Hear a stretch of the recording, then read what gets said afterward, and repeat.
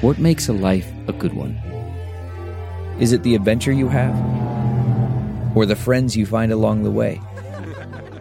Maybe it's pursuing your passion while striving to protect, defend, and save what you believe in every single day. So what makes a life a good one? In the Coast Guard, we think it's all of the above and more. But you'll have to find out for yourself. Visit gocoastguard.com to learn more. Man, that sunset is gorgeous. Grill, patio, sunset. Hard to get better than that. Unless you're browsing Carvana's inventory while you soak it all in. Oh, burger time. So sit back, get comfortable. Carvana's got thousands of cars under $20,000 just waiting for you. I could stay here forever. Carvana, where car buying meets comfort meets convenience. Download the app or visit Carvana.com today.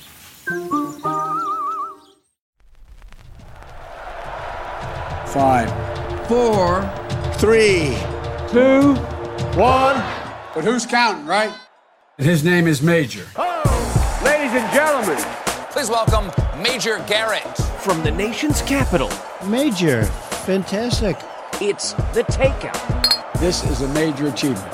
With CBS News Chief Washington Correspondent Major Garrett, yes, CBS, yes, hi. Major Garrett. Major, that's nonsense, and you should know better. Is Major out of the doghouse? The answer is yes. Welcome to the very best part of my broadcast week. Thanks for hanging out at the Takeout. For those watching on Paramount Plus CBS News streaming, we're in a different place, a very different place. We are in the House Judiciary Committee library.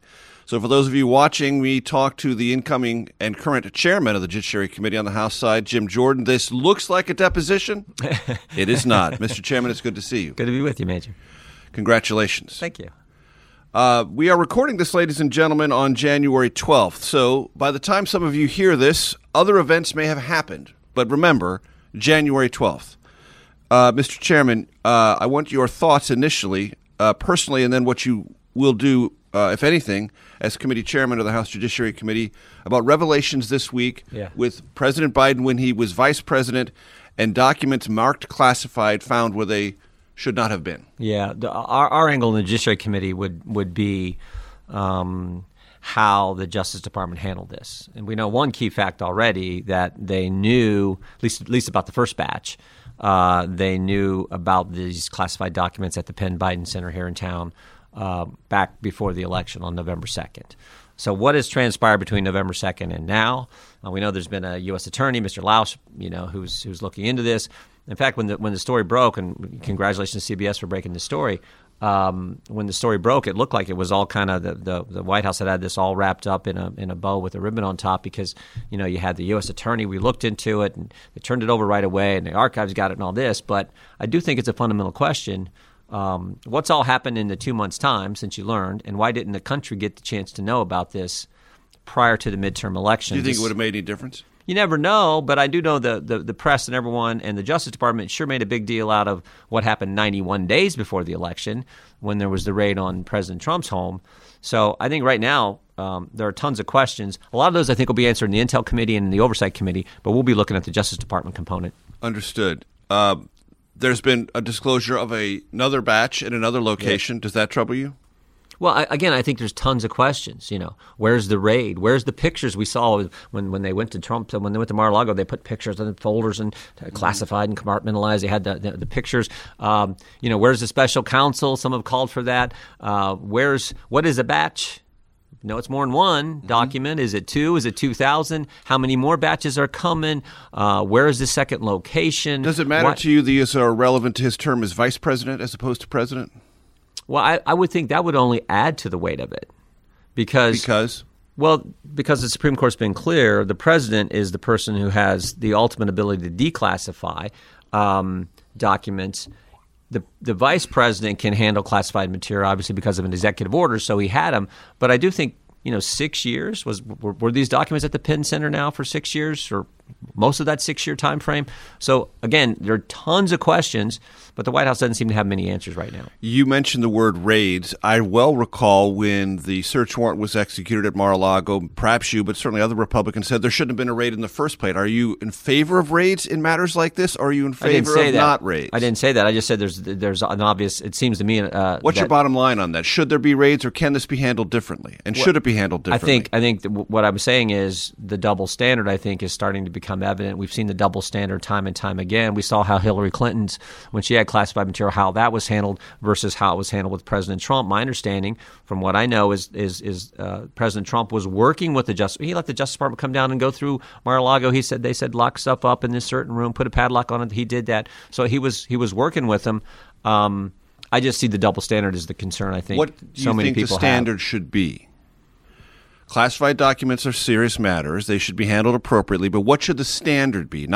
I understand the point you're making about a double standard. What should the standard be? How should this be approached from the Justice Department's point of view? I don't think they know.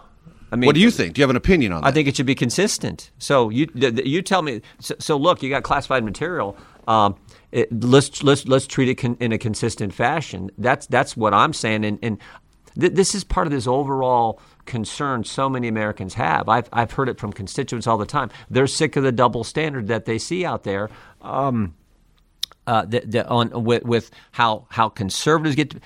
You can pick your example. Look. We just had this debate on the floor yesterday. The FACE Act, which says that you can't restrict someone's access to an abortion clinic. The Justice Department has said, it's on their website, that applies to crisis pregnancy centers as well. But we sure see a double standard here because there have been over 100 crisis pregnancy centers and churches attacked in the aftermath of the leak of the Dobbs opinion. And to my knowledge, no one's been prosecuted. But yet you had the gentleman outside of Philadelphia, Mr. Houck, Mark Houck, whose door was kicked in, who was arrested in front of his wife and 7 kids for praying in front of an abortion clinic. That sure seems like a double standard. So what we want is consistency, equal application of the law, and it's frankly why the Republicans have set up this committee to look at which we will get to. How there has not been equal application of the law from our Justice Department. Do you believe a special counsel should be appointed in the matter dealing with President Biden, then Vice President Biden's documents? All I know is there's one for President Trump, and now we have a similar situation happening with President Biden. So if you're going to be consistent, it looks like there should be. I don't know for sure, but that to me is, again, part of this double standard we see. Some have called for it, and if that's what's warranted, I'm fine with that. Do you have any reason to doubt the competency or believability of John Lausch, who is the U.S. Attorney in Chicago, a Trump holdover who was first referred the matter to? I don't know that much about Mr. Lausch. I do know he back in 2018 there was something relative to the Mueller, but I have to go back and look. But it's funny you bring that up because yesterday I was talking with some of our staff and I said I know that name and I know there was a task given to him by then Attorney General Sessions. But I forget exactly what it was. Something to do with the whole Trump Russia Mueller probe that was getting launched. That makes you somewhat doubtful. If I can't remember the details, but I just remember that assignment and not much happened with what he was looking into. And I can get that for you, but I can't think of it off the top of my head right now. You mentioned a moment ago that when this story was first revealed by CBS News, it looked as if the White House had it wrapped up in a tiny bow. When it doesn't, what does that tell you, or what kind of things does that make you wonder about? What's next? Is there going to be a third batch? Where's this location? I mean, the questions we said just a few minutes ago. I mean, I think all those questions jump in. There's always the where questions. Where's the raid? Where's the location? What's the next batch? Why did you wait? Why was it lawyers? In the first story that you guys broke. It talked about they were moving offices and lawyers discovered, and kind of the first thing I take away is, well, normally when I'm just a country boy, when we move things, it's you call up your family, you buy pizza for them, and you get the truck and you move things. It's not lawyers who are moving things. So they were obviously there looking for something.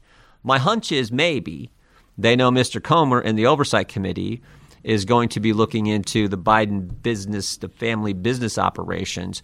Maybe they were there getting ahead of the curve. I don't know that, but that could be a reason you have lawyers involved with the moving process. Do you think criminality might be involved? we'll have to wait and see. Mr. Comer is adamant about getting to James Comer, who is the incoming chairman of the Oversight Committee. The Oversight Committee has Jamie's talked about. He wants to get access to the suspicious activity reports. It's our understanding that there are over 150 of these. He's talked about that on this very program. Yeah. Go back to the archives, ladies and gentlemen, if you're curious. Some of your fellow Republican colleagues have suggested that already President Biden has committed impeachable offenses. Do you agree or disagree? That's a question. The whole impeachment question. That's a question for the entire Republican conference. It's a question that Speaker McCarthy. I think Joe Biden's been a terrible president. You can look at any measurement.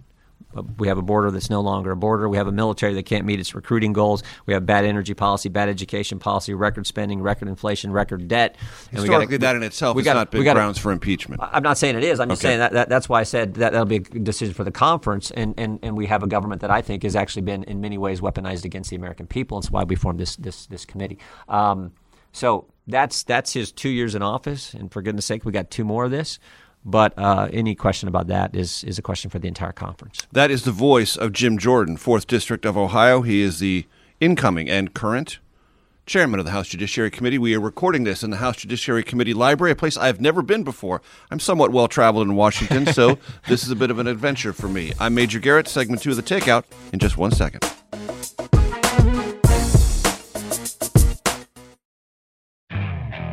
Okay, picture this. It's Friday afternoon when a thought hits you. I can spend another weekend doing the same old whatever, or I can hop into my all-new Hyundai Santa Fe and hit the road. With available H-Track all-wheel drive and 3-row seating, my whole family can head deep into the wild. Conquer the weekend in the all-new Hyundai Santa Fe. Visit HyundaiUSA.com or call 562-314-4603 for more details. Hyundai, there's joy in every journey.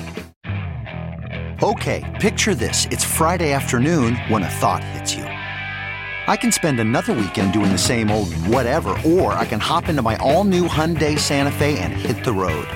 With available H-Track all-wheel drive and 3-row seating, my whole family can head deep into the wild. Conquer the weekend in the all-new Hyundai Santa Fe. Visit HyundaiUSA.com or call 562-314-4603 for more details. Hyundai, there's joy in every journey. From CBS News, this is The Takeout with Major Garrett. Welcome back to The Takeout. Looks like a deposition. It is not. I'm Major Garrett. Jim Jordan, the chairman of the House Judiciary Committee, is our special guest. Mr. Chairman, you referenced it a couple of times. I want to ask you about this select committee of the Judiciary Committee on the weaponization of government. Specifically, who are the victims of this, and who is likely to testify before the select committee? Well, let me give it a little context first. You had the Department of Justice target parents, use the Patriot Act against moms and dads who were simply showing up at school board meetings. You've had an FBI rhetorically or specifically. Specifically, we had whistleblowers come talk to us. We know 25 parents were actually the FBI shut up their house because of the very apparatus that the Justice Department set up. Will they be called as witnesses? We're looking at that. We think there are a couple people who would be good witnesses. I always the old line in politics is no high-paid lobbyist will ever beat a mom on a mission when it comes to advocating for something important. And so these moms are advocating for their son or daughter at a school board meeting, and the FBI shows up at their home to talk to them because of the apparatus that Merrick Garland put in place at the urging of a left-wing political group, the National School Board Association, who then apologized for the letter that was the pretext for putting together the snitch line. The dedicated line of threat communication is the language he uses in the memo. And 16 days after he puts that memo and sends it out to all U.S. attorneys, the FBI sends out an email saying, put this tag, this designation, this threat tag label on parents who were reported on the snitch line. And 25 parents were investigated. If that's not targeting the citizens who pay your salary, if that's not the weaponization of government, I don't know what is. Then you add to it the fact that the FBI was paying Twitter $3.4 million to censor conservatives. Whom? Well, we've learned this from the Twitter files, but we know that this whole Elvis Chan at the San Francisco field office has got this special line, this teleporter, this technology. I don't know what it is, but where there's communications directly with Yoel Roth, the key guy at Twitter. Who's no longer there. And then you had the Department of Homeland Security say that they were going to set up the Disinformation Governance Board, as if some federal agency should be the arbiter of what you and I are allowed to say in the public and on some of these platforms. Could that third one be a mistake, not a weaponization? Just a bad idea. I'm asking. On. Well, I mean, That's their defense. I'm just asking. It's a bad idea. They pushed it pretty darn hard. And Merrick Garland, by the way, has not rescinded the memo on the first one. So those are just I'm the third one, this disinformation thing from Homeland Security. They've sort of backed up. I'm asking. Well, go back and think about this for a second. I'm not in favor of any government entity deciding what is or isn't. I'm just asking. Every single right we enjoy as Americans under the First Amendment over the last 2 years has been assaulted. Every one. You said, okay. Your right to practice your faith, right to assemble, right to petition the government, freedom of press, freedom of speech, everyone. Adam Schiff was contacting Twitter to say take down the post of a journalist. That's something you guys should really care about. I remember when Jen Psaki stood at the White House and she said this, in the White House. Former White House press secretary, yep. In the White House, in the press room. Now think about it. The White House is considered the beacon of freedom on the planet. In the press room of the White House, she says these sentences. Most Americans now get their news from social media platforms. We, the White House, the Biden administration, actively working with social media platforms to limit certain information Americans can see. And I'm literally watching this in my office, and I'm like, are you kidding me? The press spokesperson for the President of the United States is directly talking about limiting freedom of the press. And so on and on. Your right to petition your government. Nancy Pelosi kept this Capitol closed for a year and a half so that the citizens who pay for this place can't even come in and lobby their member of Congress to redress their grievances. So this is what we're concerned about. And then you had this idea they were going to set up a disinformation governance board and say what's misinformation, what's not. The very government that told us all kinds of things about COVID that turned out to be absolutely false. I think that's almost laughable if it wasn't so serious. Mm-hmm. What is the scope? Just the 2 years of the Biden administration? Has the government never been weaponized against the American citizens before that? Oh, it sure has. I mean, one of the very first big investigations that we got involved with when I was early in my time here in Congress was the targeting of conservatives by the IRS, the whole Lois Lerner thing, where they systematically targeted conservative groups. So it's a I think a relatively recent concern. Although if you go clear back to the 70s in the Church Commission, they were very concerned about things the FBI was doing back then. Back then, it was actually more targeted to left-leaning groups, I think, in many ways. Do you but it was regard just this as bad. Select Committee as something like the Church Committee? We think we're going to have that kind of focus, yes, because we think it's that serious. The thing that troubles me most about it is the comments Mr. Nadler made on the House floor 2 days ago, when he said this is, before it's even formed, he said this is political and we're going to fight it tooth and nail. And I said on the House floor, I said, why wouldn't you guys work with us? You used to care about the First Amendment. Will you be the chair of the Select Committee? That's up to Speaker McCarthy. He has indicated you probably will. Yeah, we'll see how it goes. Do you intend to be? Well, it's his final call, and I don't ever talk about that until it's official and people. We don't know who's all already on the committee. What will the ratio of the committee be? Looks like it's going to be 9-6. Yeah. Why? It's the typical ratio of the Congress. I think in the overall Judiciary Committee, it's going to be 25 to 19. So it's a comparable. Just the sort of the ratios that happen. It's basically the ratios I think Nancy Pelosi would had in the last Congress. As you well know, lots of people are curious about one of the clauses in the organization resolution talking about the committee's interest in ongoing criminal investigations. Yeah, it's not an interest in any specific ongoing criminal investigation per se. It's just the idea that every time almost every hearing we have with one of these federal agencies, we'll ask a question, well, I can't talk about that because it's an ongoing criminal investigation. Or more often than not, the answer we get is it's an ongoing personnel matter. And we're like, we're the Congress of the United States. We're the ones elected by the American people. We have a duty to get to the bottom of these things.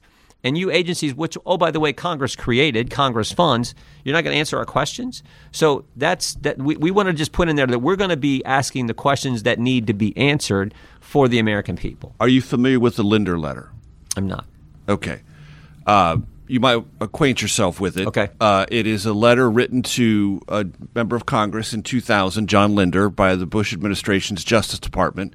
And it cites precedent, goes back to the early 20th century, flows through the Franklin Delano Roosevelt's administration, and it cites precedent in the Reagan administration. It essentially says Congress has all sorts of legitimate oversight roles and capabilities. But it cannot, and the Justice Department will not cooperate with questions about ongoing criminal investigations because that will harm the process by which those investigations are conducted and give the appearance that an ongoing criminal investigation might in some way or shape or form be influenced by politics if questions were answered as those investigations are going on. Well, that last point is laughable, Major. That politics I'm may just quoting influence the letter. That politics may influence decisions by the Justice Department. That's all we've seen. I mean, again, go back to what we first talked about. Look at the difference in treatment of President Trump versus what now we see with former Secretary Clinton, and of course now with President Biden. Look at the difference between how pro-abortion activists have been treated, who in direct violation of a statute, 18 U.S.C. 1507, are protesting in front of Supreme Court justices' homes with the intent, specific intent. They said it in all their postings. They said it, specific intent to influence the decision on the Dobbs case. Direct violation statute.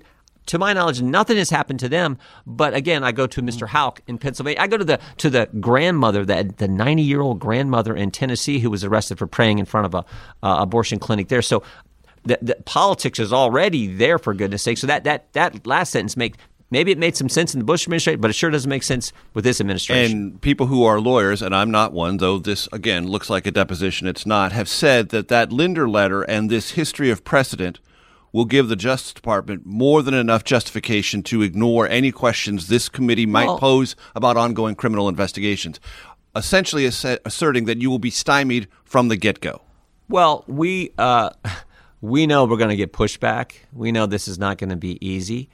But one of the things I think is important is we have now had dozens of whistleblowers come talk to Republican staff on the Judiciary Committee over the last several months.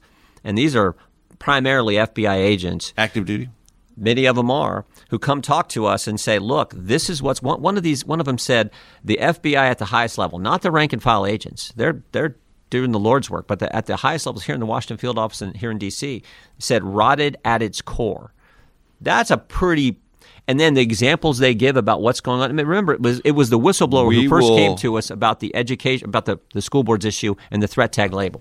House Judiciary Committee Chairman Jim Jordan. We will pick up that line of conversation on the other side of this break. I'm Major Garrett, coming to you from the library of the House Judiciary Committee. Back in a minute.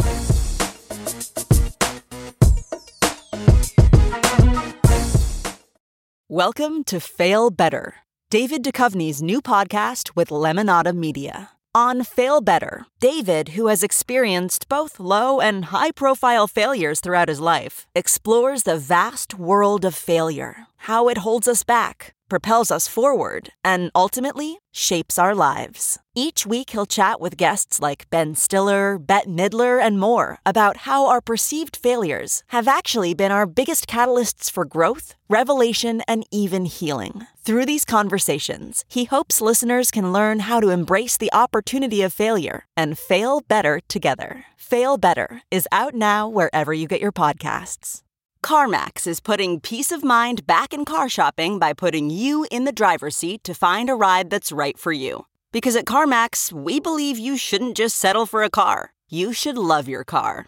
That's why every car we sell is CarMax certified quality, so you can be sure with upfront pricing that's the same for every customer. So don't settle. Find love at first drive and start shopping now at CarMax.com. CarMax, the way car buying should be. From CBS News, this is The Takeout with Major Garrett. Welcome back to The Takeout again. For those of you watching on Paramount Plus and CBS News Streaming, there are so very many of you, especially on CBS News Streaming, because this week we're coming to you at a different time, different day. Sunday, 5 p.m. Eastern, new time slot. We're happy about that. We're in very good company. Face the Nation in 60 minutes. You can't get in better company than that. Jim Jordan, House Judiciary Committee Chairman, is our guest. Mr. Chairman, you mentioned the whistleblowers. Those of us, you were involved. I watched every minute of it. The first impeachment of former President Trump, a whistleblower was involved. There were calls for that whistleblower to be identified.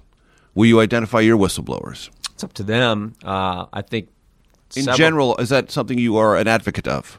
I'm an advocate for following the statute. Right now, we're concerned about what looks to be retaliation against some of these individuals who've come forward and talked to our staff. Those who want to go public, we will look to do that. I think several of them do, particularly the ones who've came to us with information and then subsequently were retaliated against. I think they want to tell their story. So we're looking to do that, and we'll be working with them and seeing which ones, in fact, may come forward. Do you think, in general, whistleblowers should be believed and not be run through the political mill?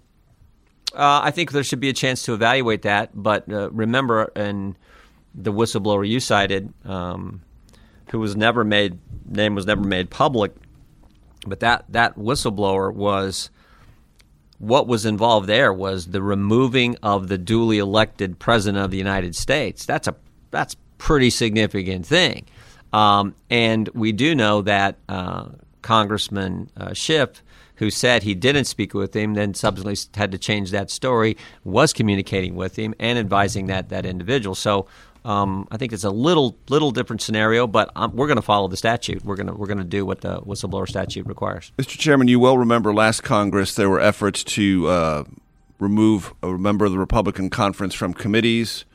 There's talk of removing some Democrats from their committees. Adam Schiff is among them. Are you supportive of those efforts, or do you want to name those Democrats who should lose committee positions? Why? I think Speaker McCarthy has laid out the folks on the Intel Committee that he thinks should be on the Intel Committee. That's a decision. Adam Schiff? Yeah, that's a decision for the Speaker. That's a direct appointment through the Speaker's office on that committee. Not runs to the steering committee. I think the speakers mentioned Mr. Schiff and Mr. Swalwell. Mm-hmm. So if that's what the speaker wants to do, we're supportive. You're supportive? Yeah, I think the whole conference will be supportive of that. Why is it a good idea for members to be removed from committees over disputes of that nature? I typically haven't favored that, but this is a different committee, and I typically don't call for members to be removed. I don't call for members to resign. I think I think that question is for the member and his voters in his or her respective district. That's between you and the people.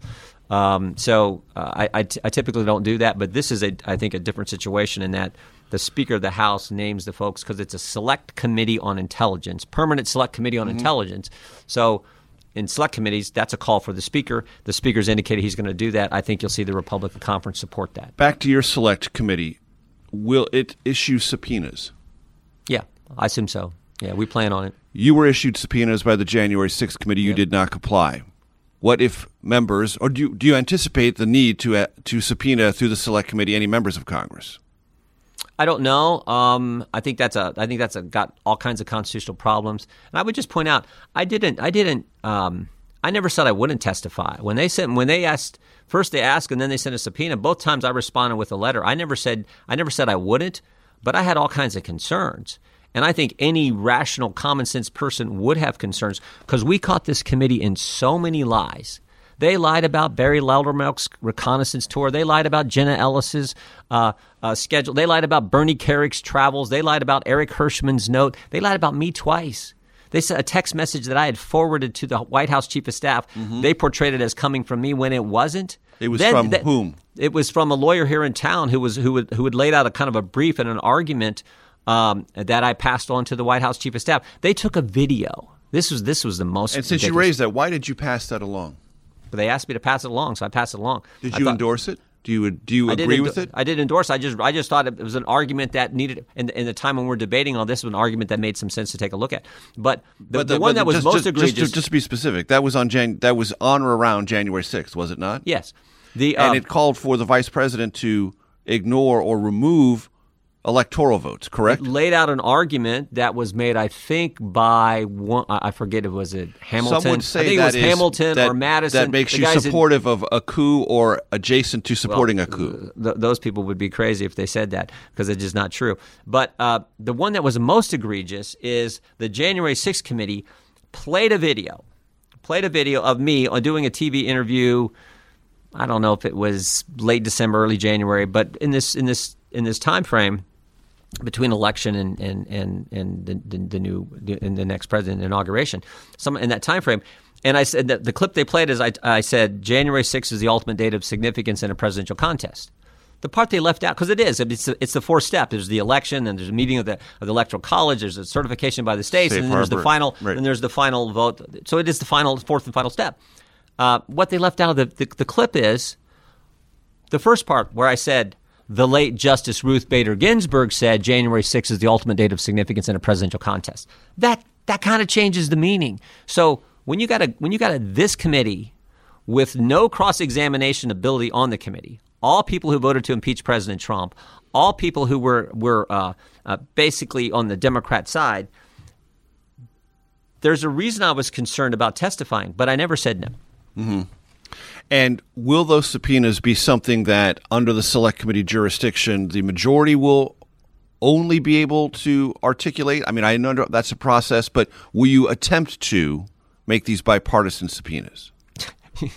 You think the Democrats are going to – I mean, Jerry Nadler has already said he's going to fight this tooth and nail. So now we're going to have to get agreement with Jerry Nadler on who we're going to subpoena. I'm just asking the orientation. I would love to get agreement with those guys, but I kind of doubt they're going to do it. Mm-hmm. I mean, based on what they said even before the resolution passed. I mean, that to me is the truly frightening thing about the country today is you now have a major political party that doesn't want to work with us on protecting the First Amendment.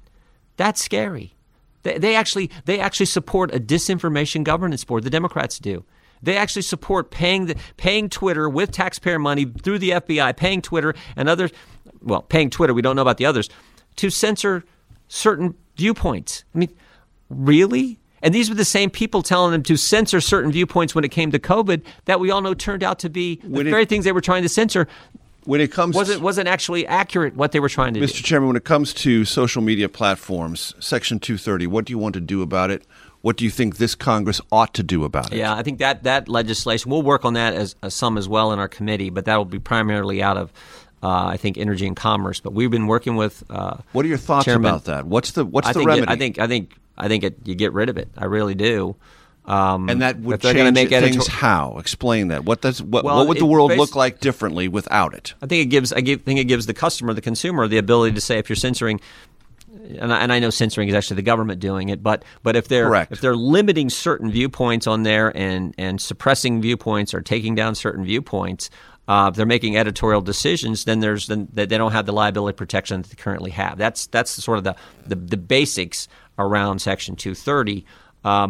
I actually think it should be. This is now the public square in so many ways. Even like I said earlier. Would you argue that social media platforms have replaced, or if not replaced, moved into a larger place than the printing press was as we regarded it in the 19th and 20th century, and broadcast media? Well, I think it's become meaning more people receive their information.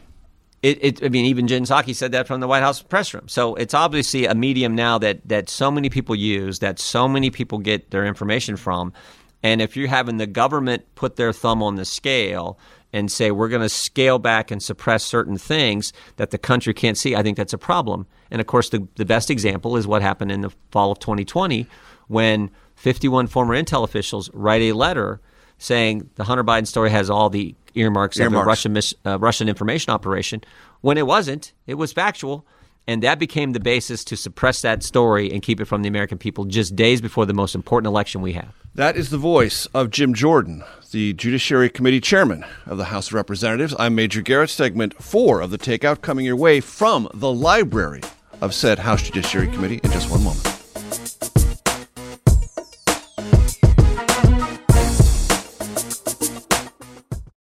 Worried about letting someone else pick out the perfect avocado for your perfect impress-them-on-the-third-date guacamole?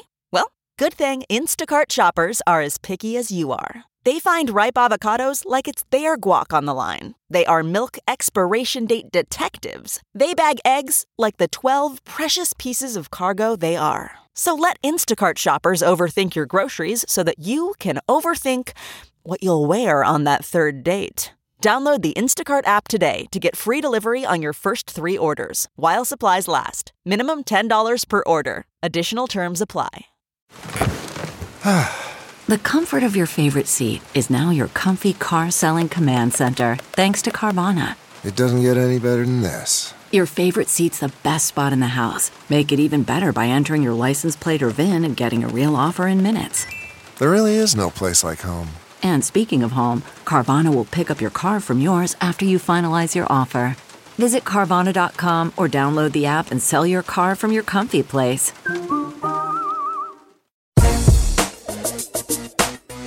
From CBS News, this is The Takeout with Major Garrett. Welcome back to The Takeout. Again, I keep saying this because it's true. It looks like a deposition. It's not. It's a conversation with the House Judiciary Committee Chairman, Jim Jordan. Mr. Chairman, thank you for your time. You bet. One of the areas of jurisdiction for the Judiciary Committee is immigration. Some Democrats have called for the revocation of the visa of Jair Bolsonaro, former president of Brazil. Favor or disfavor? I haven't thought about that. I'll talk with our staff and some of our members and see. So I haven't even, taken a look at that situation. What we have taken a look at, what we are serious about and concerned about, is the fact that we no longer have a border. I mean, in any real sense, you had like 5 million illegal migrants come into the country, and I do believe it's been done in an intentional fashion. Contrary to what Mr. Mayorkas says when he testifies or when he gives an interview, it's intentional, it's deliberate, it's premeditated. There's no other way to interpret this. In that light, based on what you just said, would the Judiciary Committee be the committee of jurisdiction for any proceedings to impeach? Yes, it would. Homeland Security Secretary Mayorkas? Yes, it would. Are you in favor of that? Again, that'll be a decision we will decide as a committee and in conjunction with the Speaker in the conference. I think when you're doing something that big, you have to get the full support of the conference if you're going to go there. But I would say this: he certainly warrants it. No one has done no one has done it. I don't know how you could do a job worse than he has. And it's. Would you expect that to be debated and possibly proffered this year? We'll see. But again, we're going to decide that as a conference. We're not going to the full committee, Republicans on the committee, and the conference will look and see if we want to go down that route. We got a lot of work to do. We do want to pass an immigration enforcement bill out of the committee and out of the House. I think that's important to show the country here's what we need to do to actually get control of our border. And it will be an enforcement-only bill, as I understand it. Well, there'll be some things we would do that I think will help us with enforcement, like on asylum definitions and on the whole catch and release thing that's going on right now. I mean, in essence, I always say it. I try to say it in the simplest terms possible. What the Biden administration did when they came in on day one is they said, we're going to stop building the wall. We're going to get rid of Remain in Mexico. And when you come to the country, we're going to let you in and you're going to get to go wherever you want. No one's going to get deported. And so you what we have now is when that is the message, you can't fault people for wanting to come to the greatest country in the world. So they come here. They know there's no wall to get over. They won't have to wait in Mexico while their asylum claim is evaluated. They're going to get into the United States, and they're going to get to go wherever they want. No wonder we've had millions and millions of people come. So that's what's got to change. Even former President Trump would say, no, there's still plenty of wall. They just didn't complete it. Right. They stopped. They would say that. Yeah. Even though he walked beside it this past week. You mentioned a moment ago, but I just want to ask you specifically. You said you are not in the habit of saying that members of Congress of either party should resign. 4 members of the Republican Party of this conference from New York have said George Santos should resign. Agree or disagree? I think that's between Mr. Santos and the folks in his district. I mean, is there anything that you have read or heard about that give you concerns about his ability to serve in this Congress? Well, I mean, look, we've all read I haven't read much of it, but I've heard about what's been reported about things he has said. But again, I think are you concerned about that in any way? I think we're always concerned if there's people who say things that aren't accurate. I'm concerned when President Biden says things that aren't accurate, which he seems to do every week. So I think we're always concerned about that. But in the end, I trust the American people. There are other investigations between the congressmen of a criminal nature about his conduct as well. Does that concern you? Well, of course it would concern. I think it concerns anyone. But I leave this to the people of the I think it's part of Long Island, part of the city that Mr. Santos represents. Does it matter to you that Nassau and Suffolk County Republicans have called on him to resign? Again, that's local people that they can voice their opinion to their member of Congress, which is how this great system works. I have people talk to me all the time from our district, calling up our office. That's how. And you're a representative. Of course, you want to hear from folks back home. So we'll see how that. Would you be comfortable with him on the Judiciary Committee? I don't know that he's interested in that. If that's what the Speaker wants, the Speaker and the steering committee decide who's on what committee. But I don't think he's expressed an interest because it wasn't on the list of names of people who wanted to be on judiciary. Understood. Would Kevin McCarthy be Speaker but for Jim Jordan? I think Kevin McCarthy has done a good job. I think he's going to do a good job as Speaker. That wasn't my question. He Mr. wouldn't Chairman. be Speaker but for the fact that he got 200 and. What did he end up? 216. He got a majority of the people voting on the day of the vote, and I think he's going to do a good job. You were not neutral. No, I was for Speaker McCarthy, and you lobbied on his behalf, privately and publicly. I think he's done a good. Look, I've been here for a few Republican leaders.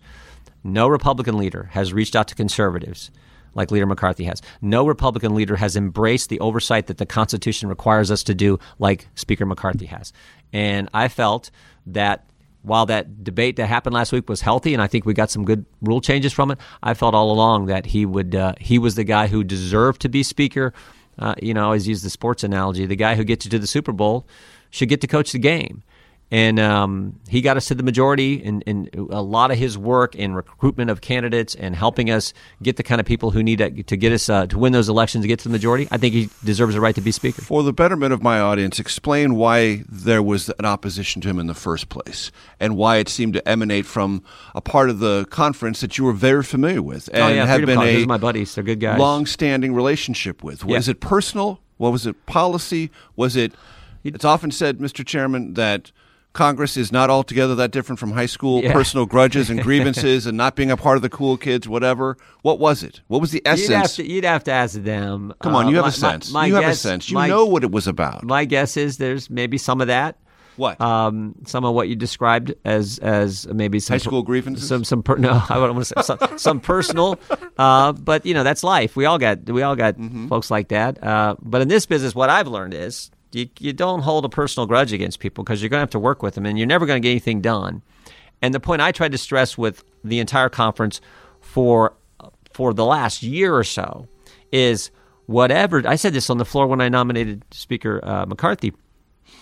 Whatever differences exist in the Republican Conference, I think the example I used was between Joyce and Jordan. Dave Joyce is a buddy of mine from Ohio and more moderate member.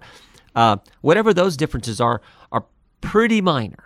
Pretty darn minor compared to the differences between Republicans and the left, which now controls the Democrat Party and where they want to take the country. So let's figure out a way to work together. And by the way, we're going to have to because there's only 222 of us. We better figure that out.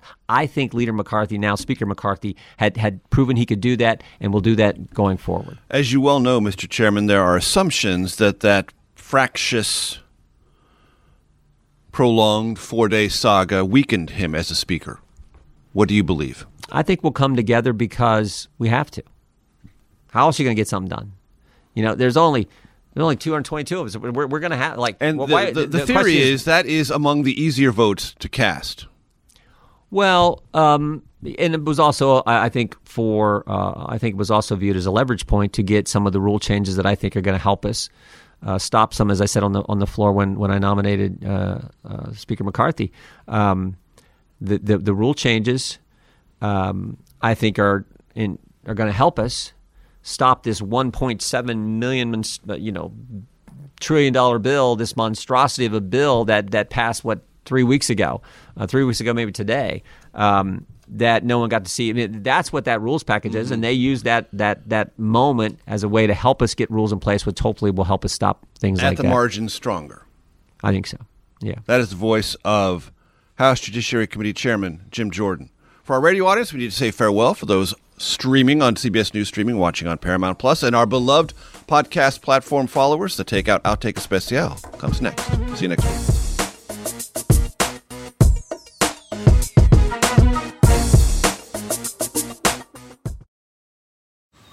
Man, that sunset is gorgeous. Grill, patio, sunset. Hard to get better than that. Unless you're browsing Carvana's inventory while you soak it all in. Oh, burger time. So sit back, get comfortable. Carvana's got thousands of cars under $20,000 just waiting for you. I could stay here forever. Carvana, where car buying meets comfort, meets convenience. Download the app or visit Carvana.com today. Okay, picture this. It's Friday afternoon when a thought hits you. I can spend another weekend doing the same old whatever, or I can hop into my all-new Hyundai Santa Fe and hit the road.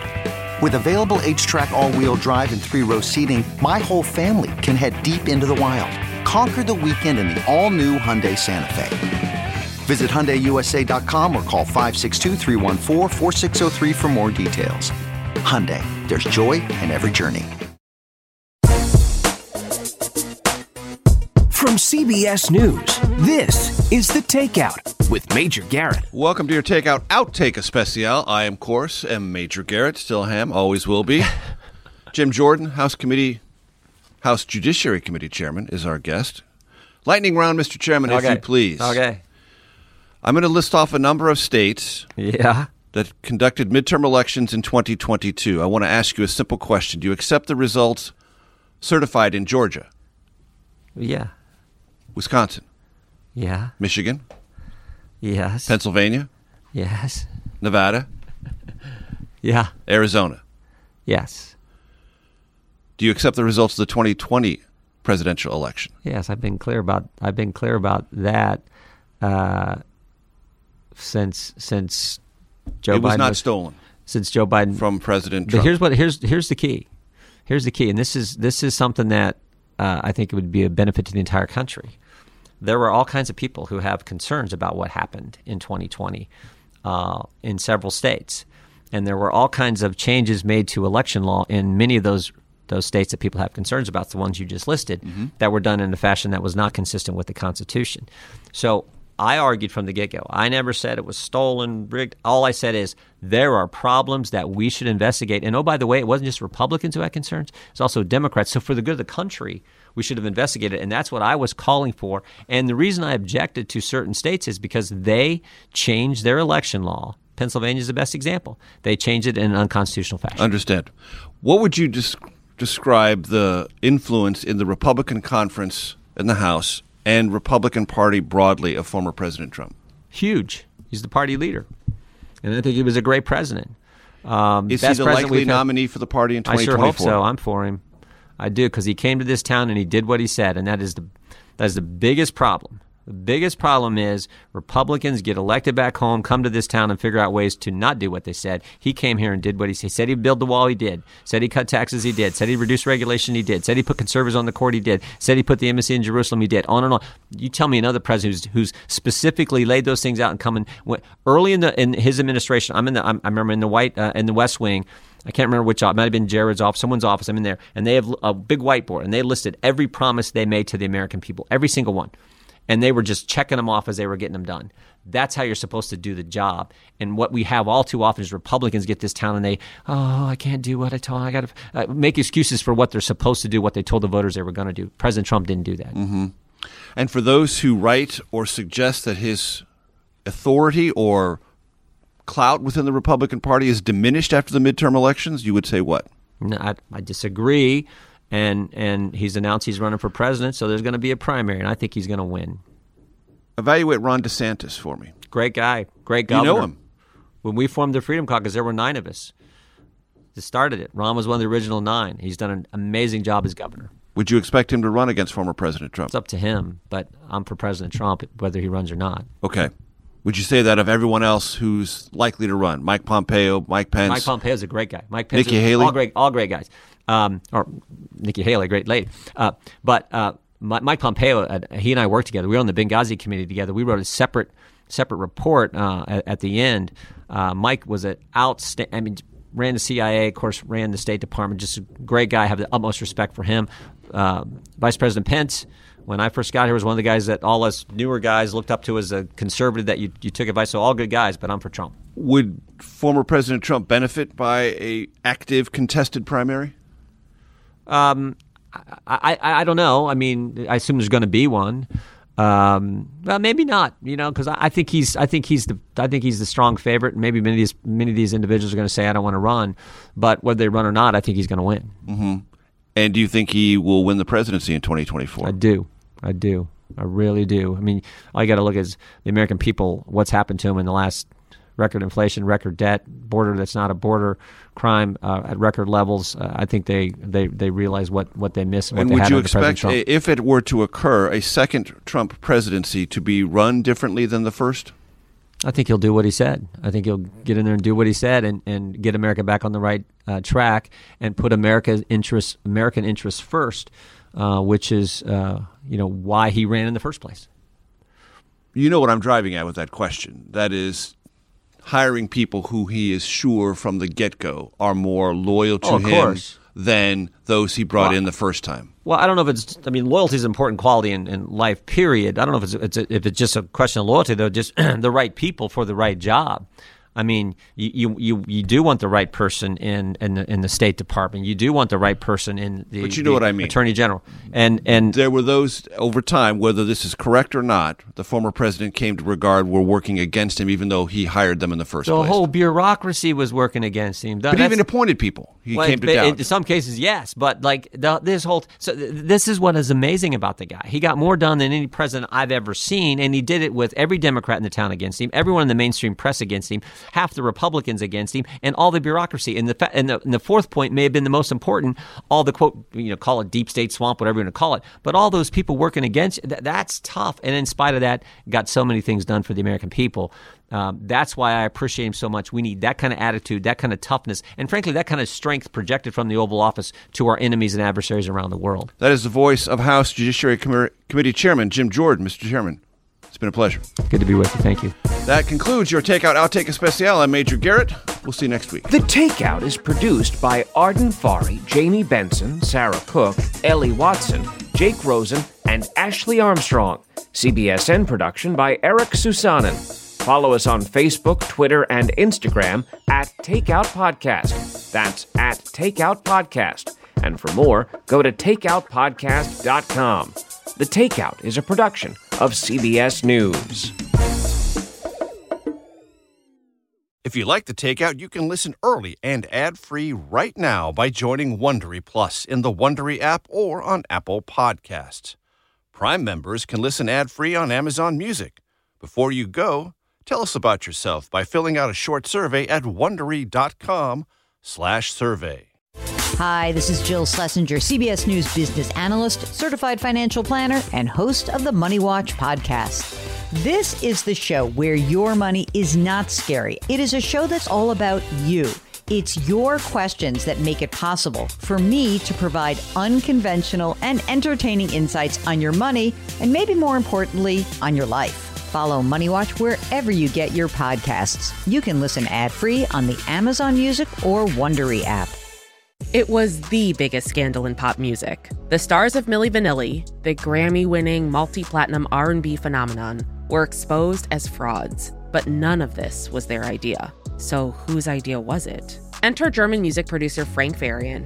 He saw the success of acts like Michael Jackson and Prince, and he wanted in, no matter the cost. So he devised the perfect pop heist. Two once-in-a-lifetime talents who were charismatic, full of sex appeal, and phenomenal dancers. The only problem? They couldn't sing. But Frank knew just how to fix that. Wondery's new podcast, Blame It on the Fame, dives into one of pop music's greatest controversies and takes a never-before-heard look at the exploitation of two young Black artists.